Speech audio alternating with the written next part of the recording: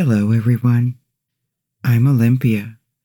Thank you for being here with me in this wonderful place called Lights Out Library. And I have a great story to tell you. For tonight's story, we're going to travel far back into the past, to the frontiers of legend and history, to explore one of the most famous mythical tales ever told, the story of the Trojan War. Or was it mythical? We'll find out what archaeology can tell us about this too.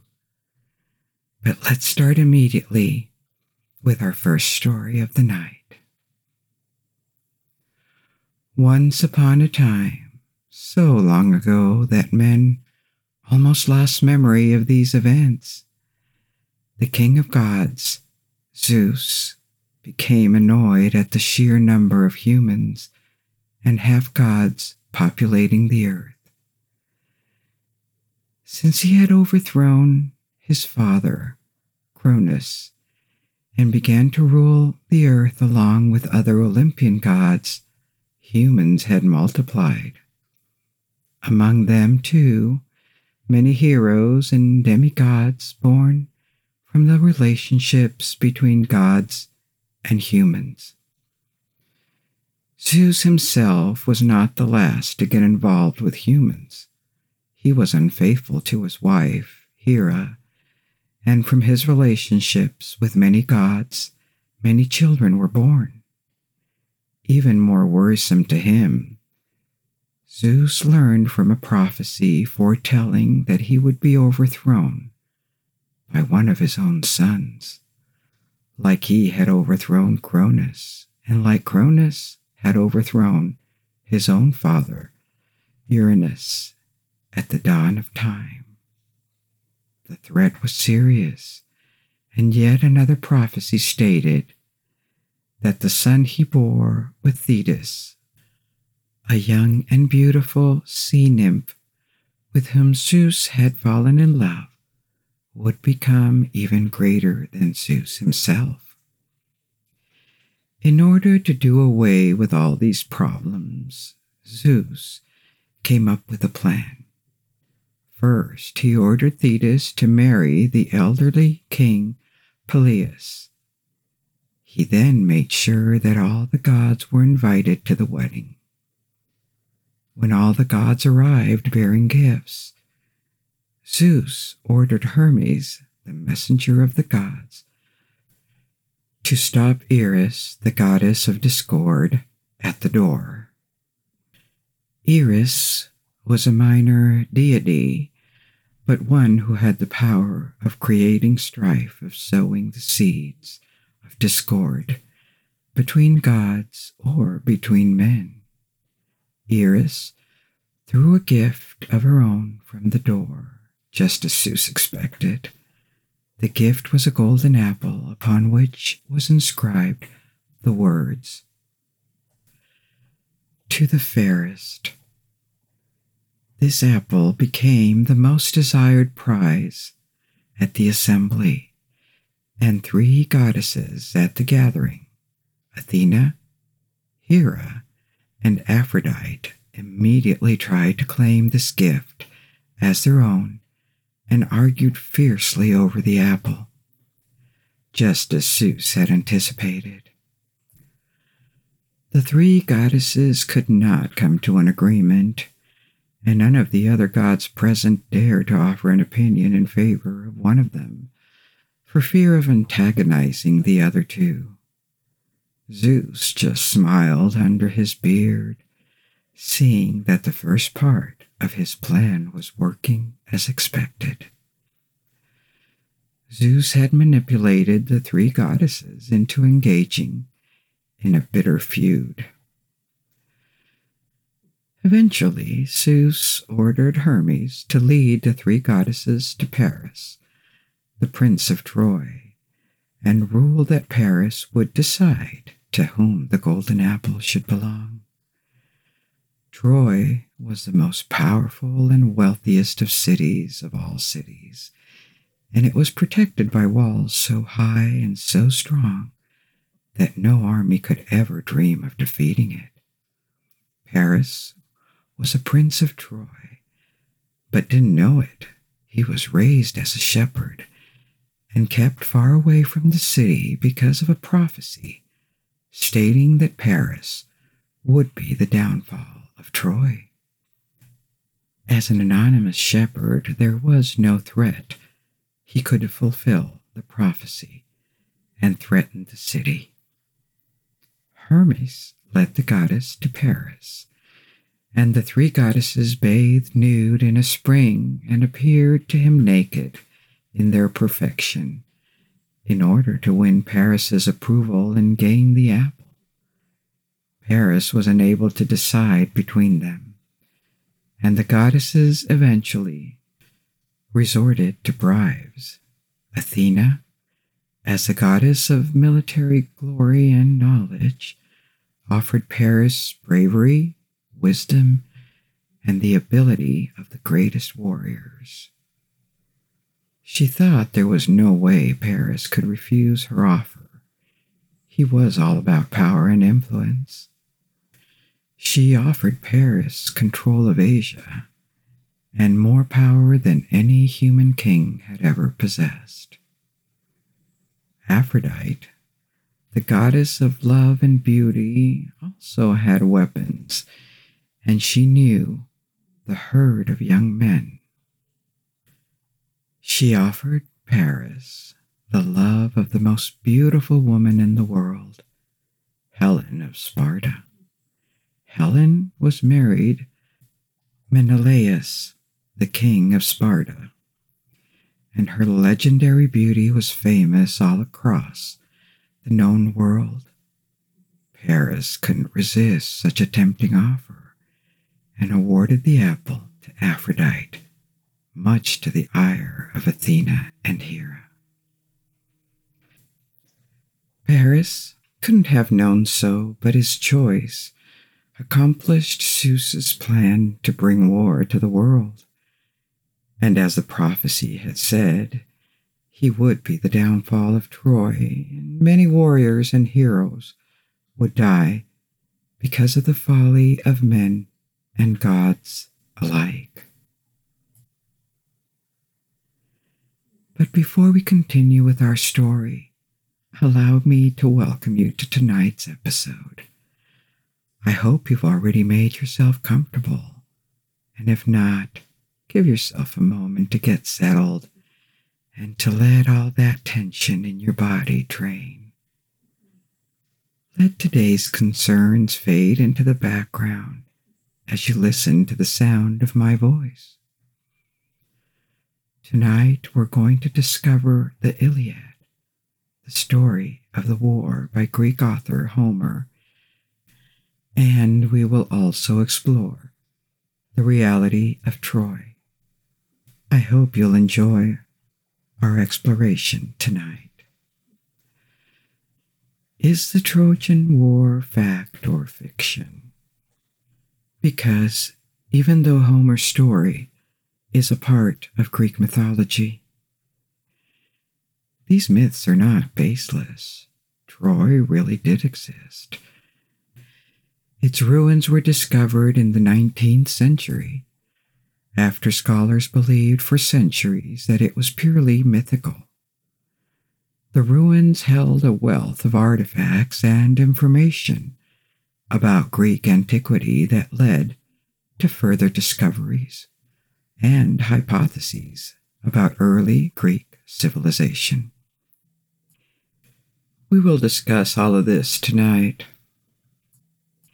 And because the story of Troy is one of the greatest stories ever told, there will also be a lot of storytelling. I will soon publish more Greek mythology stories, like the labors of Heracles and the Odyssey. If you wish to, you may close your eyes and only focus on the sound of my voice as we embark on this adventure together. But before we begin, Assume a comfortable position. Take a long, deep, relaxing breath. When you exhale, release the tension in your shoulders and allow the sound of my voice guide you through this journey. And now let's return to mythical times. So Paris had granted Aphrodite the golden apple, and his prize would be the love of the most beautiful woman in the world, Helen of Sparta.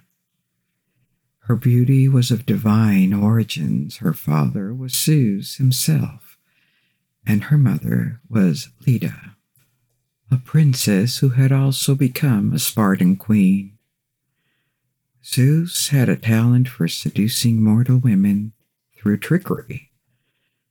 To seduce Leda, he had presented himself to her as a swan, and, unafraid of the bird, enchanted by its elegance, the princess had let Zeus have his way with her.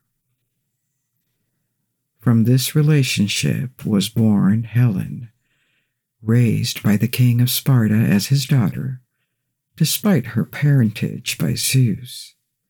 Helen was a charming child, but as the years went by and she became a woman, and her beauty grew in fame all around Greece, she soon had scores of suitors willing to do anything for her hand in marriage. He was unwilling to choose one for fear the others would retaliate violently. Among the suitors was Odysseus from the island of Ithaca, one of the various kingdoms of Greece. Odysseus may not have been the strongest or the bravest of all suitors, but he was the most astute. And besides Helen, he had also set his eyes on another Spartan woman, Penelope. So Odysseus came up with a plan. In exchange for the king's support of his pursuit of Penelope, Odysseus would solve the dilemma of Helen's marriage. Get Helen married without the retaliation of all other suitors, if they wanted to be chosen. Potential suitors would have to swear an oath to defend a marriage of Helen regardless of whom the king would choose. In this way, none of them would be able to deny the marriage and retaliate once Helen's husband was announced. All the suitors swore to the oath to stay in the race for Helen's hand, and the king could now make his choice. As promised, the king supported Odysseus in his pursuit of Penelope and could take her back to Ithaca. The king of Sparta chose Menelaus to marry his daughter, a man of great wealth and power. Menelaus had promised Aphrodite that he would sacrifice 100 oxen if he won Helen's hand, and had sent his brother Agamemnon to petition the king on his behalf. His wealth and power made him a good political choice for the king. However, Menelaus forgot about the promise he had made to Aphrodite, and the goddess became irritated when he failed to sacrifice 100 oxen. Helen had 2 brothers and 1 sister, Castor, Pollux, and Clytemnestra. One of the brothers should have rightfully become the king of Sparta, but both became gods instead. So the throne instead went to Helen's husband, Menelaus. This is how Menelaus became the new king of Sparta after her father's death. Clytemnestra, Helen's sister, married Agamemnon, Menelaus' brother, and he became the king of Mycenae, another Greek kingdom. it seems all was well. The two brothers marrying the two sisters worked out well and resolved the issues of succession. Menelaus was delighted with his new beautiful wife, but they ignored Zeus's plan. The feud between the three goddesses and the judgment of Paris, which led to Helen being promised to Paris by Aphrodite. By promising Helen to Paris, Aphrodite not only had won the contest for the golden apple, she was able to take revenge on Menelaus for forgetting to fulfill his promise to sacrifice 100 oxen in her honor. All of these events unfolded in Sparta. Paris returned to Troy, no longer a humble sheep herder, but as an acknowledged prince. It was now time for him to claim his prize, the love of Helen of Sparta. Troy was not part of the Greek world. The Greeks, or Archaeans, these are synonyms, lived in and around the Peloponnese Peninsula, on islands on either side of it, in the Ionian and Aegean seas. Troy was a foreign city and kingdom in the east coast of Anatolia. Under the guise of a diplomatic mission, Paris traveled to Sparta while King Menelaus was away. He had gone to Crete. Aphrodite was on standby, ready to deliver Helen to Paris. Just before Paris entered the palace in Sparta, she instructed her son, Eros, the little winged god of desire, to shoot an arrow at Helen. The arrows of Eros made people fall immediately in love with the next person they saw and made them physically attracted in a way that could not be suppressed. As soon as Helen saw Paris, she fell in love with him. Taking advantage of the king's absence, the two lovers sailed to Troy. Zeus and the other gods watched these events unfold from their perch on Mount Olympus. And the king of gods was satisfied how the seeds of discord he had manipulated Eros into sowing were now beginning to flourish. One of the most powerful Achaean kings, the king of Sparta, Menelaus, had been humiliated by a foreigner taking his wife in his absence, and with her consent no less. Add to that fact that all of Helen's suitors had been sworn by Odysseus to defend her marriage to Menelaus, following Odysseus' trick to make it accepted. And the former suitors were bound all to participate in an inevitable war between the Achaeans and the Trojans to return Helen to Menelaus and restore his honor. In a desperate attempt to avoid a war, Menelaus traveled to Troy with his closest ally, Odysseus. The two attempted to recover Helen via diplomatic means but failed, and war was soon to begin. There are still many events and characters yet to intervene, but let's pause for a moment and take a look at the historical basis of all of this. The primary source of the story of the Trojan War is the Iliad, as I mentioned before, the ancient Greek poem by Homer, together with the Odyssey, also attributed to Homer. These two poems are the central works of ancient Greek literature. There is no doubt that these texts are ancient. They are dated to around 8th century BC, when their oldest known written form appeared. but we don't know for certain whether Homer existed or whether he is a legendary figure. Some scholars believed he was a genius poet and author, the first ever in the Western history to attach his name to literary works. Other scholars favor the theory that the Odyssey and the Iliad are the result of storytelling, reworking by various contributors and collaborators. In that case, Homer would just be a legendary figure created to embody this tradition of poems written in epic or Homeric Greek, which was a literary language in the 18th century BC.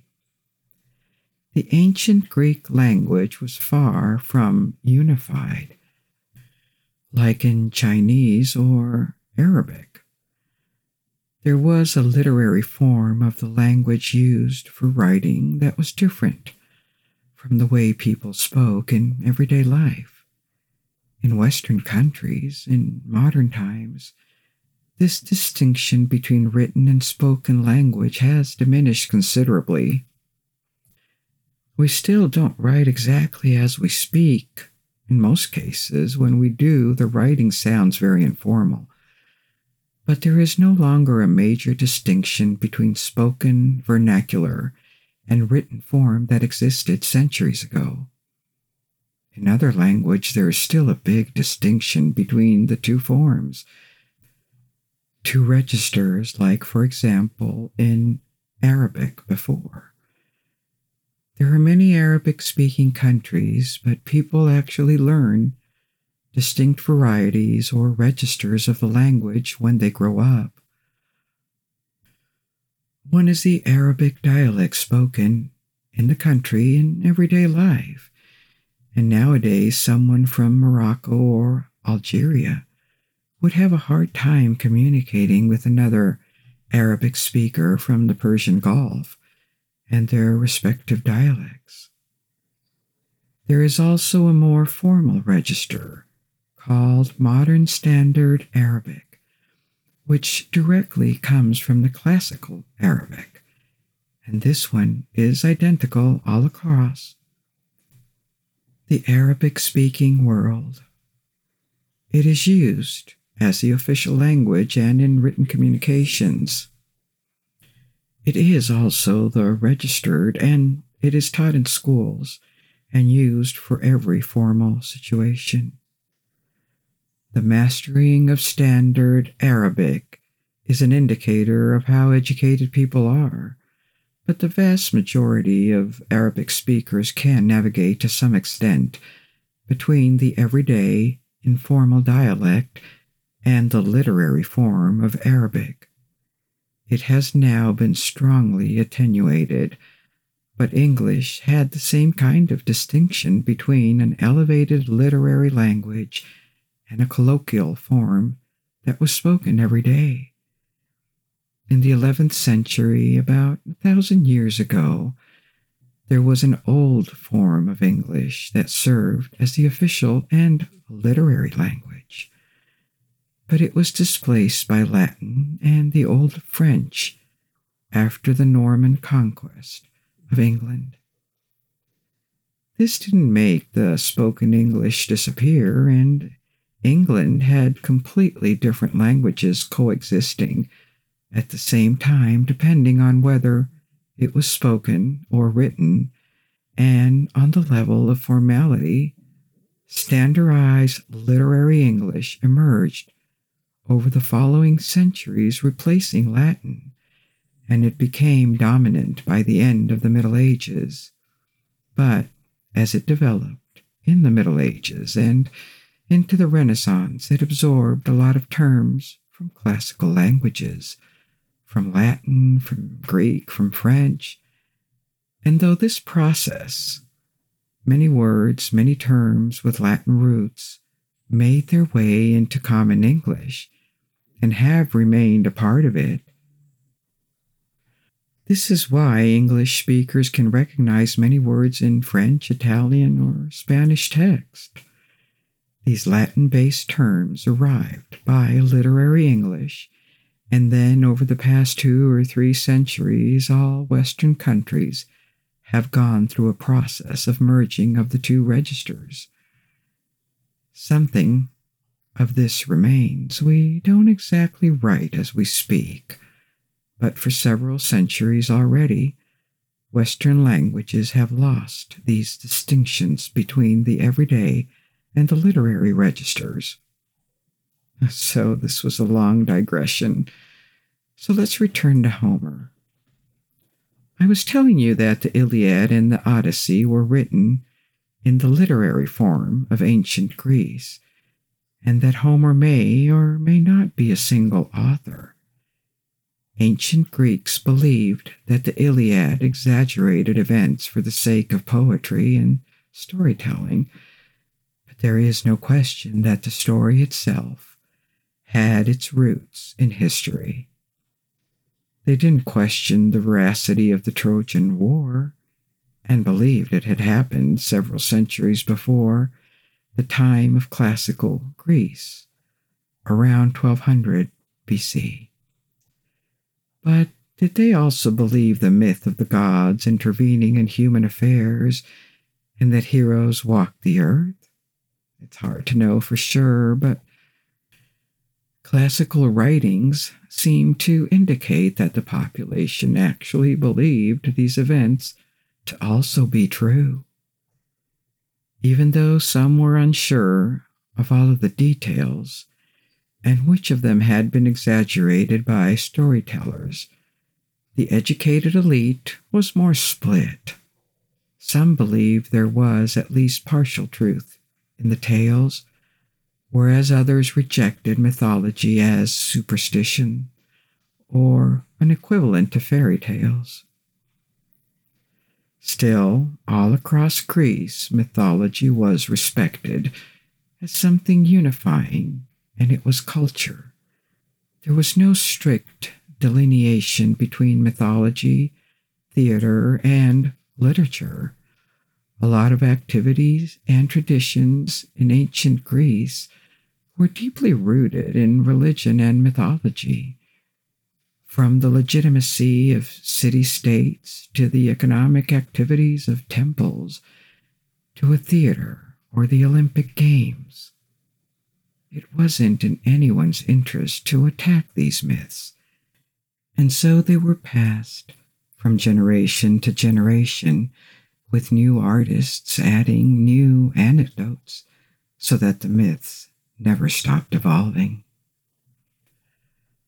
But the core of Greek mythology that was present in classic Greece probably began to emerge 1,000 years before, around the 18th century BC. It was passed on orally for centuries until it began to be put in writing, as far as we know, around the 8th century BC, the time of the Iliad and the Odyssey. The importance of this body of stories cannot be underestimated, and maybe you've noticed that they often sound familiar, even when we don't know of them. This is because these myths are the basis for a large part of Western storytelling traditions. These stories have been rewritten and retold countless times. They keep being told nowadays with different characters and different settings. For example, think back to the story I told you in the beginning. You may recognize the storyline of Sleeping Beauty, when the goddess Iris is banned from a wedding and taking her revenge with a curse.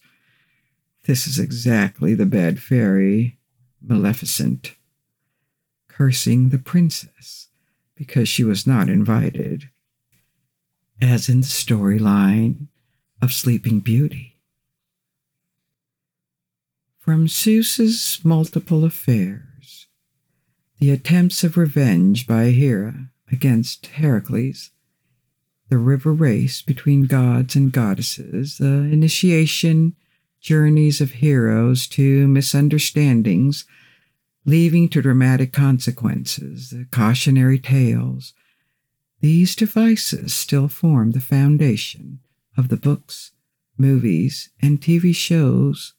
We read it in novels and comic books. Of course, a lot of these elements are universal and found in many countries around the world. But when it comes to Western storytelling tradition, and the Middle Eastern as well, they were put in writing around the time of ancient Greece, primarily in mythology and in stories such as the Trojan War. So let's return to our story. Troy had refused to return Helen to Menelaus, and war was now unavoidable. All the Greeks, all the Achaean kingdom were oath-bound to defend the marriage of Helen and the king of Sparta. Menelaus asked his brother Agamemnon, the king of Mycenae, to uphold his oath. Agamemnon agreed and sent emissaries to all the Achaean kingdoms, asking them to also honor their oath. No Greek warrior or hero could ignore the call. Among them was Ajax, a great-grandson of Zeus and a famous warrior.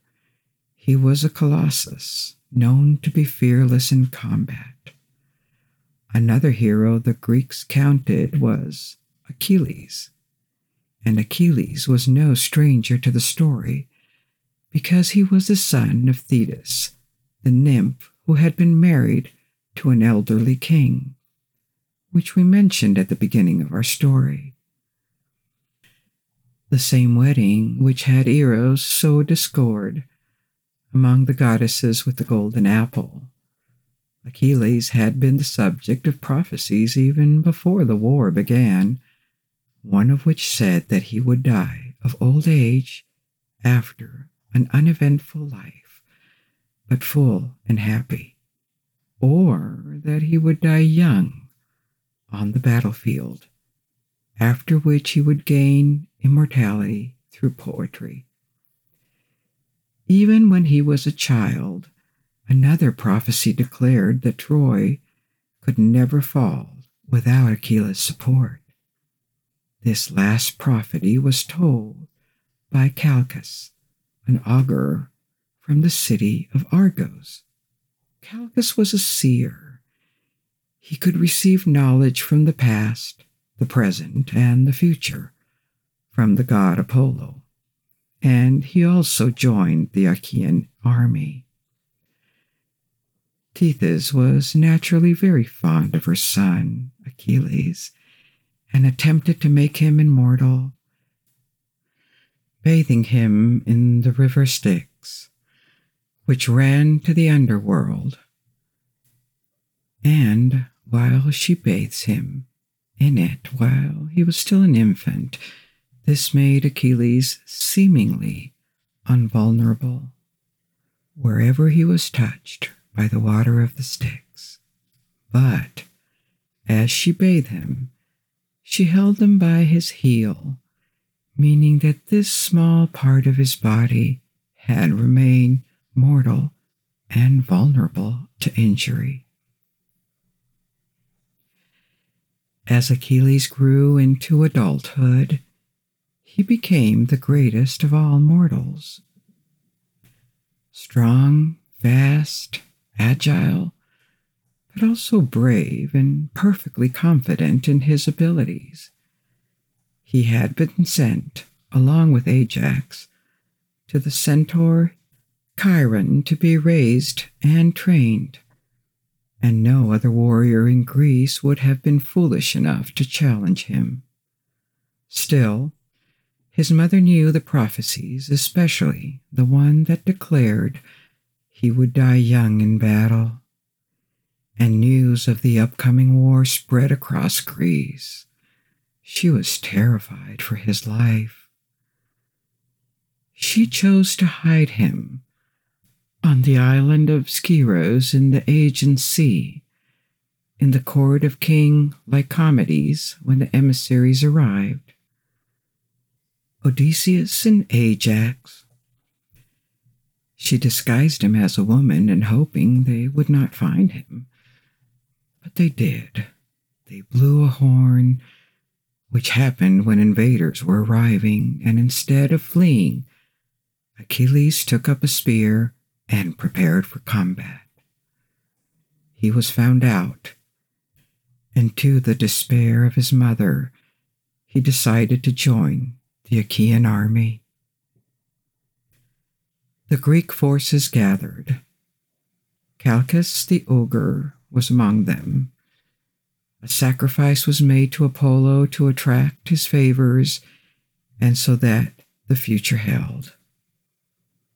After the sacrifice was made, a snake slithered away from Apollo's altar to a nearby tree, and finding a sparrow's nest, ate the mother sparrow and her 9 chicks before turning to stone. Seeing this, Calchas interpreted it as a sign that Troy would fall, but only in the 10th year of war. The route to Troy was by sea, beyond the Aegean Sea, and to carry Greek forces, an immense fleet of more than 1,000 ships had been gathered. But as the fleet set sail to Anatolia, a storm scattered their ships, ending the invasion before it could even begin. It took 8 long years, but the fleet was eventually gathered again. But the determination of Menelaus, Agamemnon, and their allies like Odysseus paid off. 8 years later, the fleet was once again ready, and now comprised 1,200 galleys, each with dozens of warriors from all over Greece, the mainland, the Peloponnese, the Aegean Islands, Crete, Ithaca, 1,000 men ready to attack the most formidable city in the known world. But again, as the fleet prepared to depart, the winds suddenly ceased in a way that was unnatural, even suspicious. Could it be that some of the gods were working against the Greeks?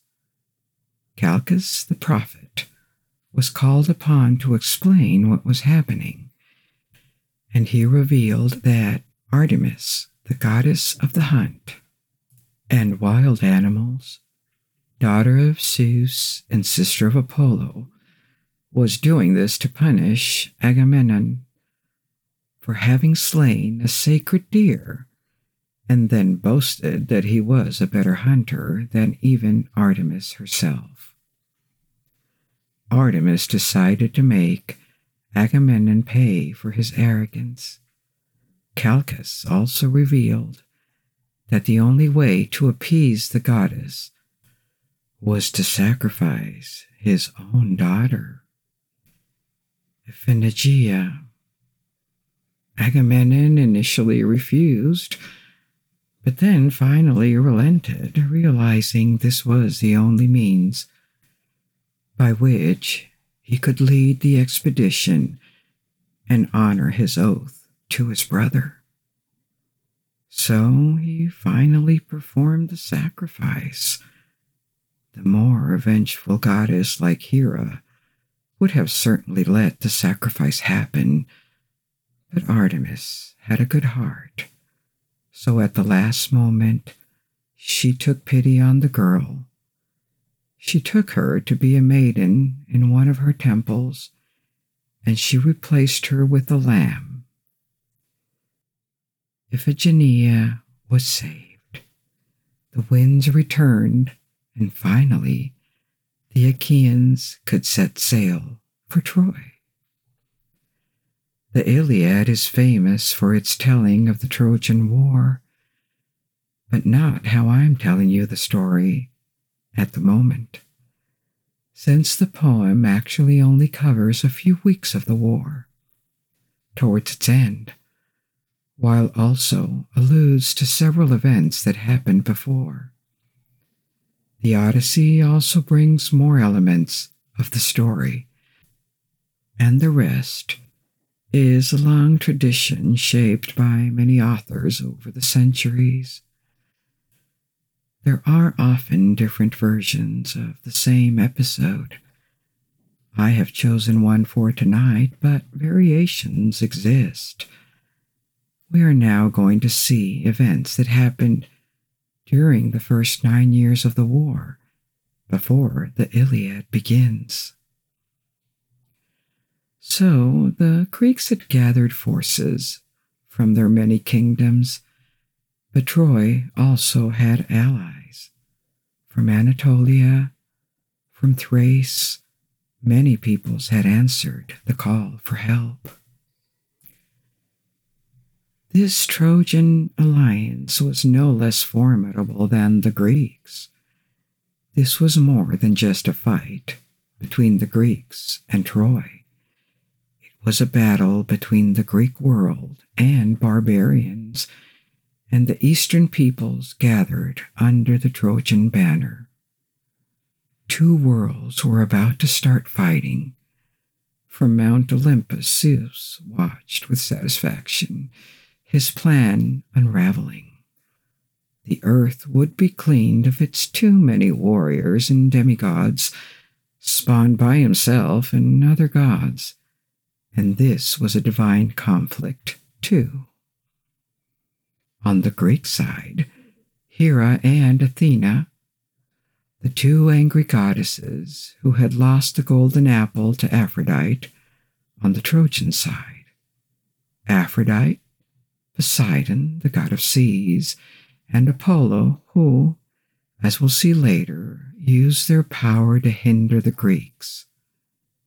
The Trojans also had their heroes, the most notable of whom was Hector, son of Priam and brother of Paris.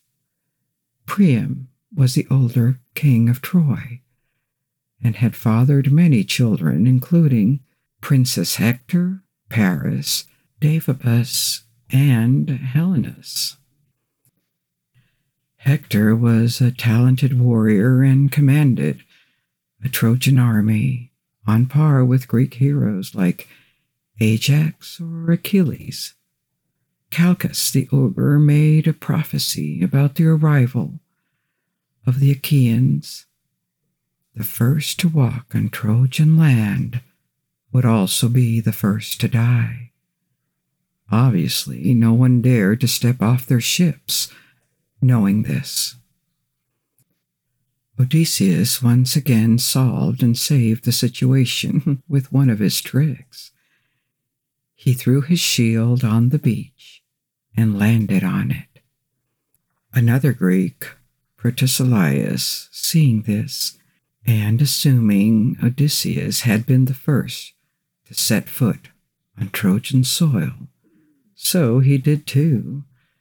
But Odysseus had not really walked on Trojan land, since he was standing on his shield, and Protesilaus soon fell victim to the prophecy, dying after engaging in a single combat with Hector, and he was killed by the Trojan leader. However, things went rather well for the Greeks on the first day of combat. They slayed many Trojans and were able to occupy the beach, whereas the Trojans fled to safety of their city walls. The walls were the most formidable in the world, so high and so strong that legend attributed they were built by gods Poseidon and Apollo himself. Following the retreat of the Trojans behind their city's walls, the Greeks besieged Troy for the 9 following years. The walls were so high and thick that an assault was unthinkable. The The city itself was so large that it couldn't be entirely encircled, meaning that Troy could still receive supplies. Still, the Greeks sent their armies, led by heroes such as Ajax or Achilles, to raid the surrounding land of Trojan allies. Achilles raided several cities, and among the loot brought back an enslaved woman of remarkable beauty, Briseis. Agamemnon also captured another seducing slave, Chryseis, but still the Trojans would not exit the safety of their city walls. The Trojans knew that time was on their side, and that the Achaeans could not remain in Troy and away from their homes and kingdoms forever. The strategy began to pay off. By the end of the 9th year, thousands of warriors refused to obey their leaders and demanded to return home. It took the aura of Achilles to convince them to stay for now. But the worst was still ahead for the Achaeans, and this is where the tale of the Iliad begins, in the 10th year of the siege. The father of Chryseis, the enslaved woman captured by Agamemnon, was a priest of Apollo and came to Agamemnon to ask for the return of his daughter. Agamemnon refused and even insulted the priest, which enraged Apollo. The god Apollo then afflicted the Achaean army with a plague, forcing the leader to return Chryseis to her father. As compensation for the loss of the slave, Agamemnon took Achilles' captured enslaved woman, Briseis, for himself. Achilles, insulted and enraged by Agamemnon's actions, Achilles decided he would no longer fight and withdrew from the war for now. The Trojans, seeing their enemy's morale shaken, decided it was time to bring the siege to an end. For the first time since the Greeks' initial landing, the two armies faced each other. A duel was agreed upon between two champions, Menelaus of Sparta and Paris of Troy, the two men who initially fought for Helen. But Paris was no match for Menelaus and was beaten. To save his life, the goddess Aphrodite snatched him from the field, refusing to let the man who chosen her to die.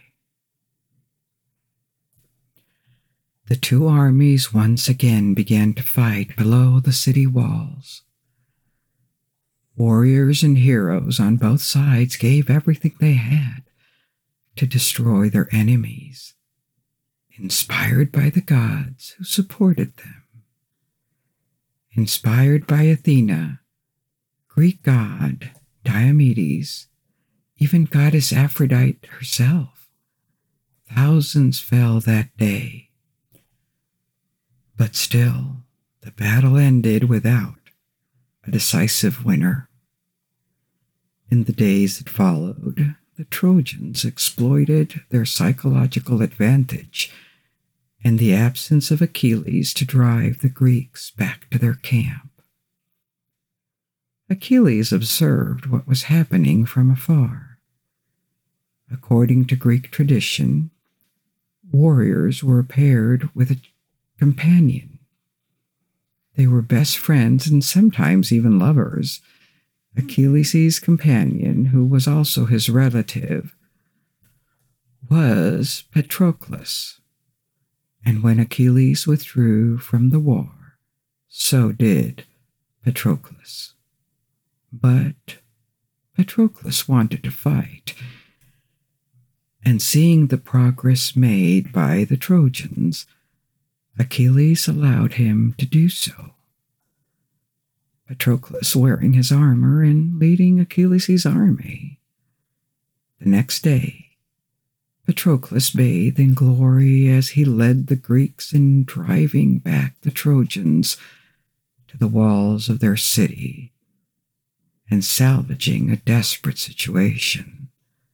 The Greeks, thinking this man to be Achilles, were inspired, and as the Trojans re-entered their city in chaos, Patroclus, in Achilles' armor, thought to storm the city before the Trojans were able to close the doors behind them.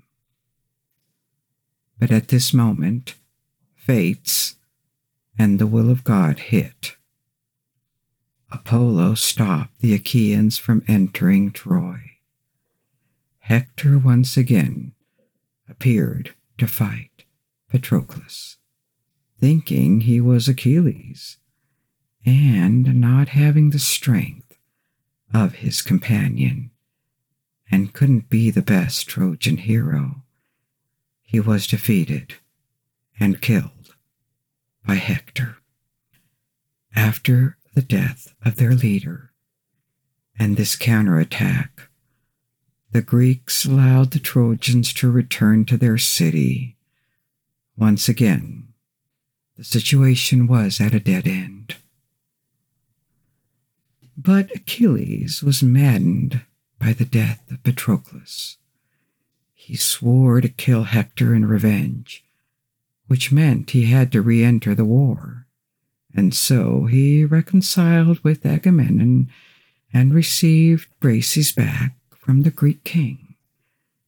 Having lost his armor and weapons to Patroclus in his battle with Hector, Achilles received new ones forged by Hephaestus, the god of metalworking and artisans himself. The next day, Achilles killed many on the battlefield, even nearly killing the Trojan hero Aeneas, who was saved at the last minute by Poseidon.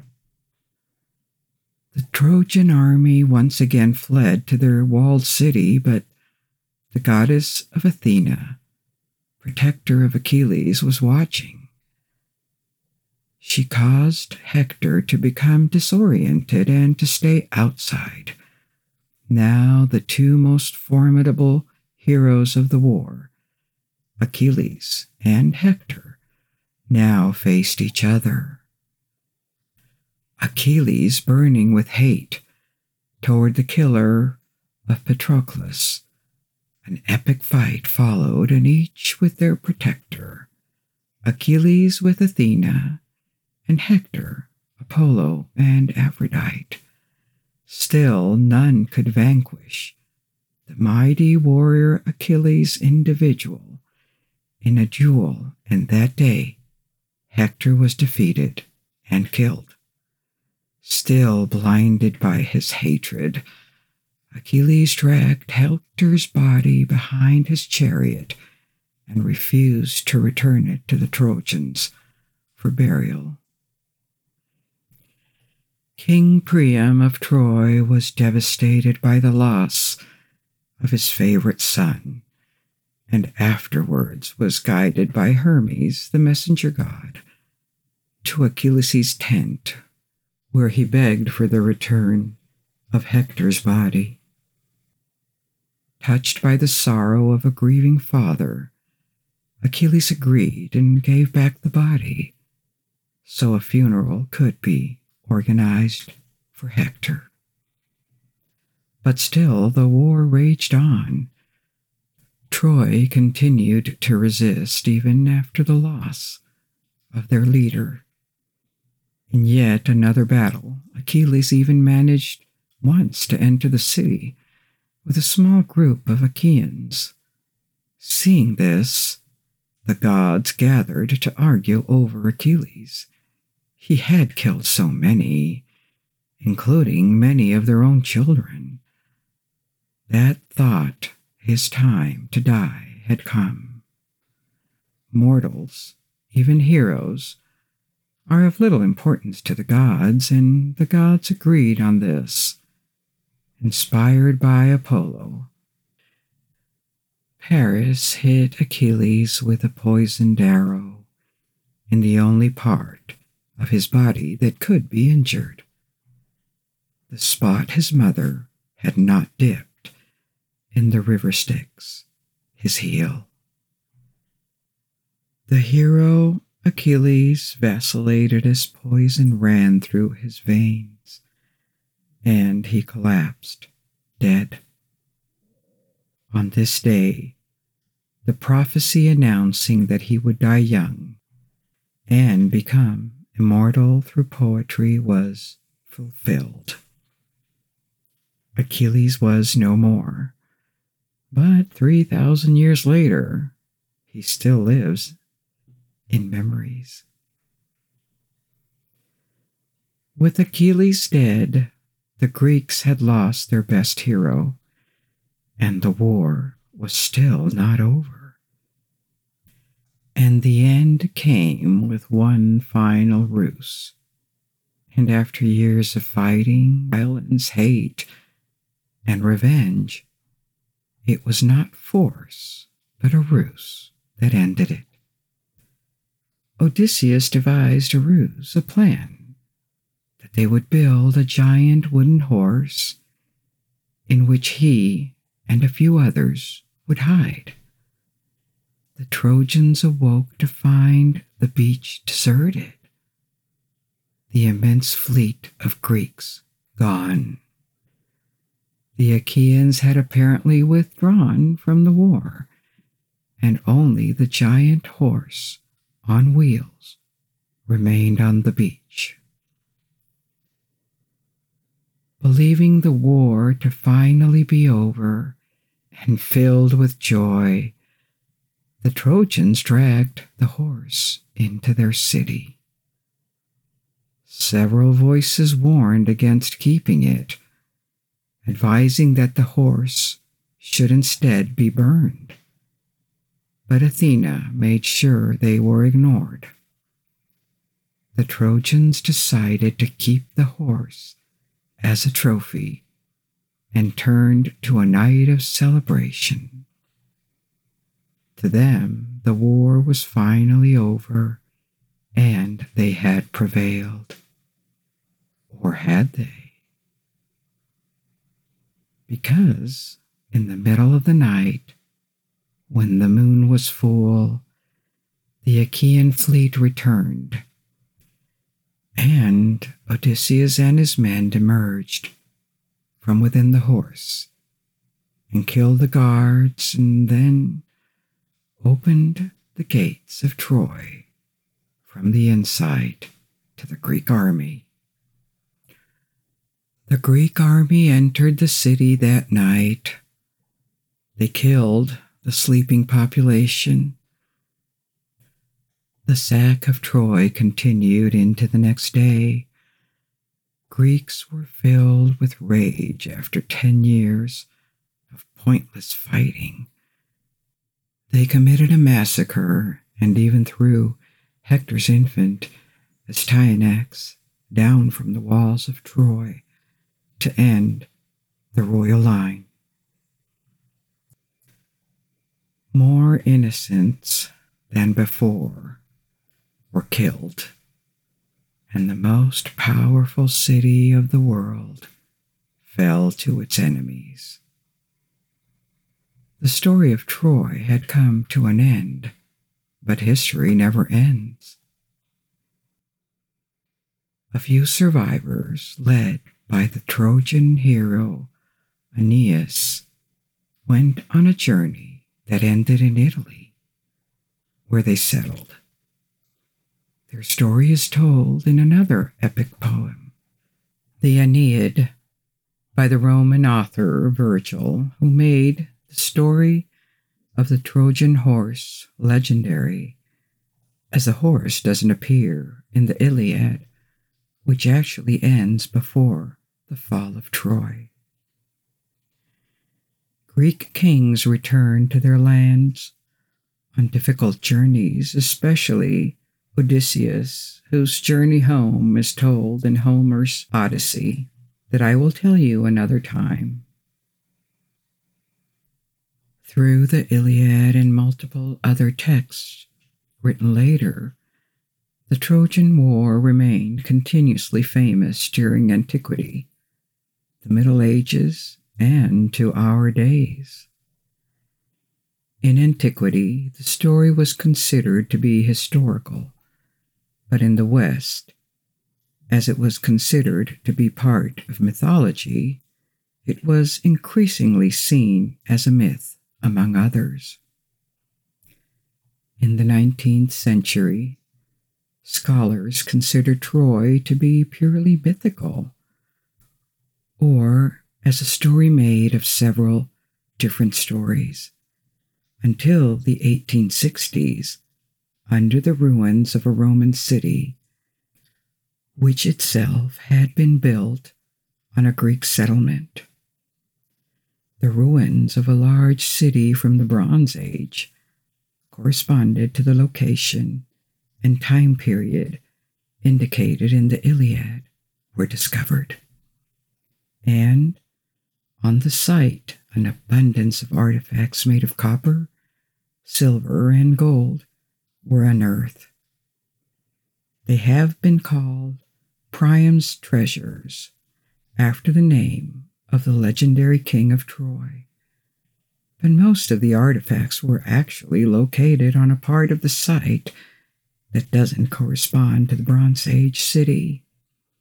So it's far from certain whether or not these artifacts are related to ancient Troy, but still they are well preserved, ancient, and a remarkable archaeological treasure. So it appears Troy did exist in the Bronze Age.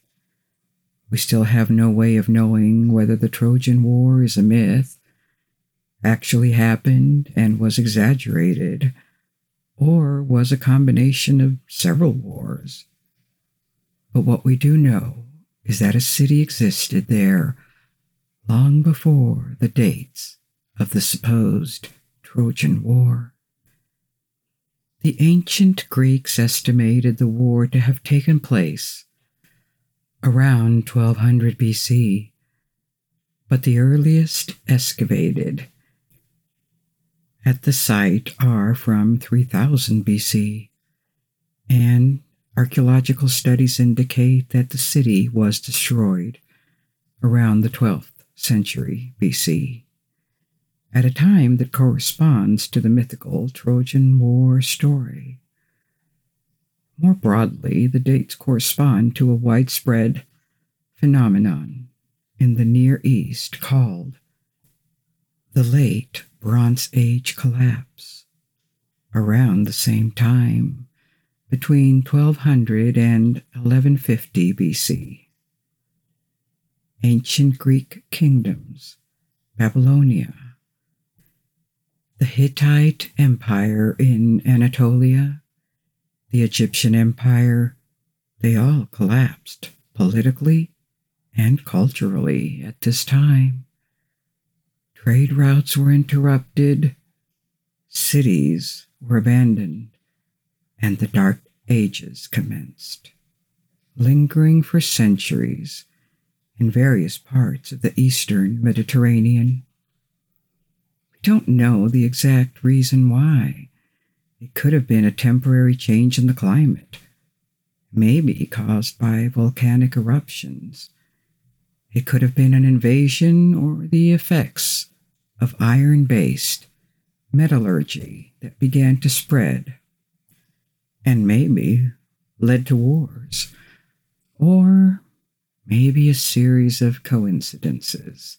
But it happened, and maybe the story of the Trojan War was an expression of this collapse, which shook the early Greek world, and from which the Greeks needed several centuries to fully recover. As always, mythology is never entirely made up and has its roots in reality as a way to explain history, society, and the human experience. That's all I have for you tonight. I hope you enjoyed our journey to the world of mythology.